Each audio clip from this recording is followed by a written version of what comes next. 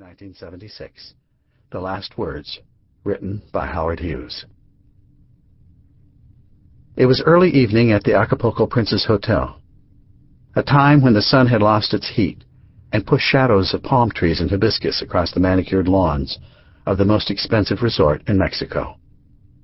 At the El Grotto pool bar, a trio of tanned women in brightly colored bikinis ordered margaritas, acutely aware that they were being ogled by a nearby group of fat, aging businessmen who were in the coastal city to attend a convention of sporting goods manufacturers. They were the kind of women that would have appealed to Howard Robard Hughes on another day in another time. Not now, however. At age 70, weak and tired, he did not want to be bothered. Hughes tore the yellow page from the legal-sized pad, folded in thirds with thin, feeble fingers, creased it with inch-long nails, and handed the note to his aide, George Francom, who was standing by his bedside. Francom, in turn, read the note, folded it once again, and left the room without speaking. It was the fourth memo he had received that day from his employer, instructing him to leave him alone, and the aide gave it little thought. He had no way of knowing that his billionaire employer lay dying in the next room. Inside the master bedroom of the penthouse suite, Hughes lay naked on a hospital bed, his frail body covered by a single cotton sheet and propped up in an inclining position.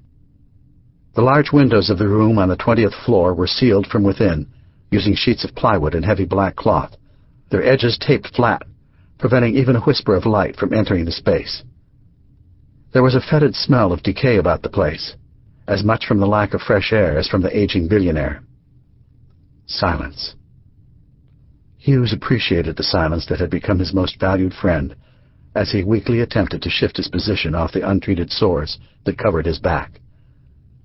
Unable to get comfortable, he reached over to the nightstand next to his bed and moved his hand across its surface until he felt the metal top of the box that contained what Hughes liked to call his medication. He pushed past empty syringes, past pill bottles containing codeine, Emprin No. 4 with codeine, and capsules of Librium and Seconal, until he found a jar filled with 10-milligram Valium, nicknamed Blue Bombers by his aides. He removed 6 of the tiny pills, placed them in his mouth one at a time, and swallowed. The single reading lamp attached to his bed cast sharp shadows about the room. A long dresser and 2 chairs were barely distinguishable amid the black womb of solitary confinement that was Hughes' home. He stared into the void as he took a mental inventory of his holdings. His Las Vegas casinos, hotels and television station, his helicopter plant, his airline, his medical institute, and thousands of acres of undeveloped land in 4 states, most of which he had never seen. The one-time record-breaking aviator even thought of flying again, piloting the Sikorsky S-43 amphibian, the single-engine Northrop Gamma, the wooden Hercules with its massive 320-foot wings, the XF-2 with its blue and white Air Force insignia, and with that, he fell into a restless sleep. In the outer room, Francom made note of the memo in a log kept methodically by Hughes' 6 aides, one of whom was never far from his bedside. These 6 men, plus 2 assistants and a doctor on duty, were the billionaire's only human contact. This eclectic mix of employees, who dubbed their boss the Old Man, held what outsiders would later call the keys to the kingdom, for they were the only individuals allowed access to the elusive billionaire. Access was not control, however. There was no controlling the Old Man. In the past, Hughes had gone through periods of severe illness and had proven to be a stubborn, ornery, and self-destructive patient. And that did not seem about to change.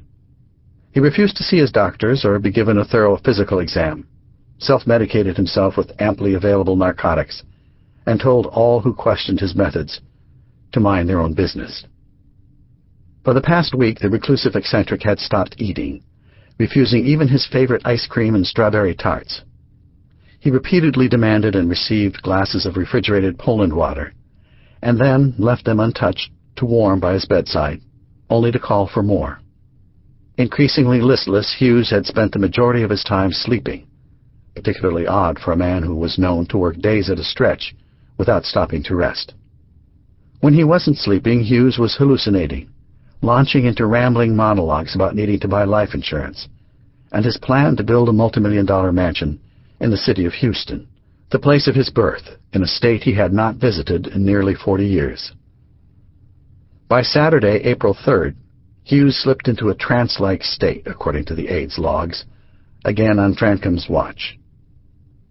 When the man waved his right hand in front of Hughes' staring eyes and found no reaction, Francom rushed to call Dr. Lawrence Chafin, an 83-year-old Los Angeles surgeon, who was one of 3 physicians on Hughes' medical team. Concerned that Hughes was plunging into an inexorable coma, Chafin called the hotel doctor, 45-year-old Victor Manuel Montemayor, to arrange for Acapulco's Laboratorio Central de Análisis to run blood tests on his failing patient. The lab technician who came to the hotel brought a malfunctioning vacuum tube, forcing Chafin to withdraw Hughes' blood using an empty syringe. Complicating matters further, the technician spoke no English. Since none of the Hughes staff in Acapulco spoke Spanish, it was impossible for Chafin to communicate the blood tests he needed to be run immediately. Rather than involve hotel staff in a now critical situation, a 3-way call was placed between the nurse, the doctor, and aide Chuck Waldron's brother-in-law, a Hughes employee in Las Vegas. He spoke Spanish and carefully translated instructions and questions between the two. By the time the test results were finally returned to the Acapulco Princess, it was after midnight on Sunday, April 4th. When Chafin saw the results, one set of numbers alerted him to a serious problem. While Hughes' glucose result was reported at a nearly normal level of 122, average glucose readings range from 80 to 120, and an average level of uric acid and creatinine, his urea level was extraordinary, 104.5 milligrams. A normal level was in the 20 to 38 milligram range. Compounding Chafin's confusion was his lack of knowledge of the amount of medication that Hughes had consumed during his stay in Acapulco. Eager to get an additional opinion, Chafin placed a call to Hughes' lead physician, 50-year-old Dr. Wilbur Thane, only to discover that Thane was in the Bahamas attending a charity ball benefiting a center for retarded children and was unreachable.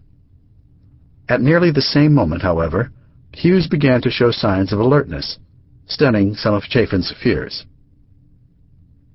Late in the afternoon on April 4th, aides George Francom and Gordon Margulis entered Hughes' room and discovered the old man attempting to give himself an injection of liquid codeine in his left arm. Already drugged and weakened to the point of exhaustion, Hughes dropped the syringe on the floor, begging Francom to retrieve it. Although Francom recovered the syringe, he was too frightened to help the exhausted Hughes inject himself with the potent prescription. Margulis also rejected Hughes' plea. Alarmed at what he saw and uncertain of the outcome, Francom frantically summoned yet another doctor, Norman Crane, a 71-year-old Los Angeles internist and Hughes' other physician-in-residence. Seemingly unfazed by the unfolding drama, Crane injected Hughes with the drug and returned to his own room without comment. He was calm, though not unconcerned. After conferring with Dr. Chafin, Crane agreed the situation warranted Dr. Thane's immediate notification. With the help of Thane's secretary, the doctor was eventually tracked down in Miami. "I changed my plans and booked the first flight the next morning from Acapulco," Thane later stated in an interview in the American Medical News. Sometime after midnight, Thane reported that he was told that Hughes had suddenly become very critical, and it looked as if he was going to die. It was a shock and a surprise. "I'd been called to see Hughes in mid-March because he was not eating and drinking, but he put me off and finally fell to sleep without seeing me. But he ate and drank more the day I was there than he had in the previous 2 days, and I looked in on him as he slept, and although he had lost a little weight, he didn't look a lot worse than before." This time, Hughes was not as fortunate.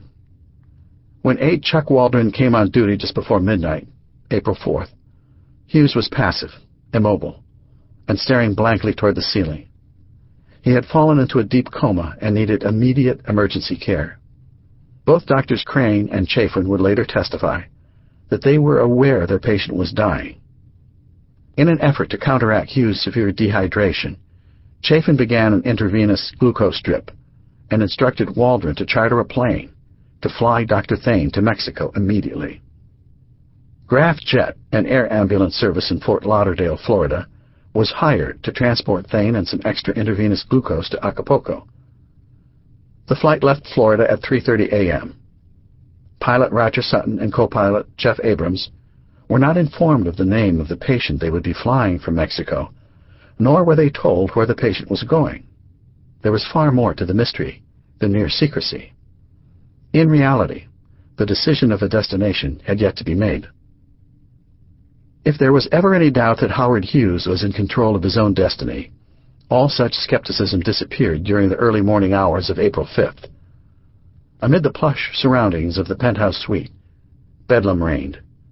Waldron and Margulis were continuously on the telephone attempting to get direction from Hughes executives in Los Angeles.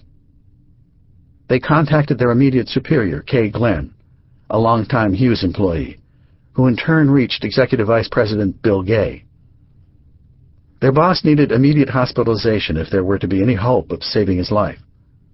Yet no one could agree on an appropriate strategy.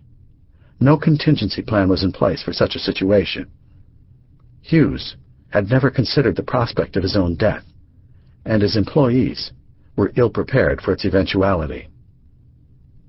As it became more apparent that Hughes would have to be moved, Waldron and Margulis were told by Glenn to make the old man look presentable.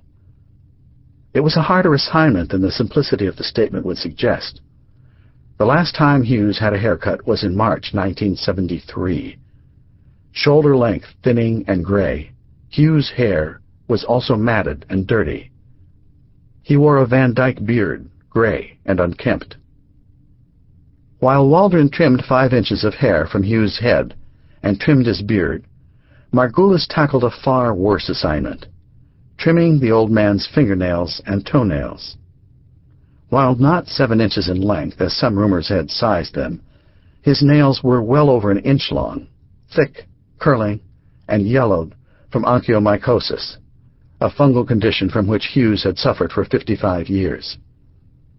Margulis softened the nails in warm water and cut them to a normal length, placing the nail ends with the shorn hair in a plastic bag for shipment back to Hughes' offices in California. Just before 5:30 a.m., Hughes began to experience convulsions, first on his left side and then on his right. Concerned that the intravenous needle would infiltrate Hughes' tissue, Dr. Chafin stopped the life-saving drip. With no options, even less time, and Dr. Thane still in flight, Chafin placed another emergency call to Dr. Montemayor, requesting that he immediately come to the penthouse suite. Montemayor arrived within 15 minutes and was met in the empty hotel lobby by Eric Bundy, the Hughes aide in charge of telephone communications. He was nervous and obviously upset, Montemayor later remembered, and kept saying we needed to hurry. I thought that since I had been told this was an emergency, the need for speed would have been obvious. Apparently not. Using a private key to open the elevator doors on the hotel's 20th floor, Bundy escorted the doctor past the security guard on duty, Rudolfo Castro Maganda, and introduced him to Drs. Chafin and Crane. "I saw 2 very tired men," said Montemayor, and Dr. Crane's eyes were swollen as if he'd been crying. Although no one had yet to mention the name Howard Hughes, I knew from the importance of the situation that he had to be the patient. Given his preconceived impression of Hughes' wealth and reputation, Montemayor was stunned by what he witnessed when he entered Hughes' room. "I saw a naked man covered by a sheet who looked extremely emaciated. He was approximately 70 years of age, 75 centimeters in height, white, very long grayish hair, baldish, with a rather long beard, and pale. His right eye was open and his left eye was only partly opened. His breathing was short and slow, and the man was unconscious," Montemayor testified to Mexican federal judge Antonio Uribe Garcia. "I told the doctors that their patient should be in a hospital. They explained to me that the man was very stubborn and refused medical treatment. So I said, 'The man is unconscious. Unconscious men do not put up a fight.'" For the next 2 hours, Montemayor examined Hughes and found him to be extremely dehydrated. His back was covered with numerous untreated bed sores, needle marks,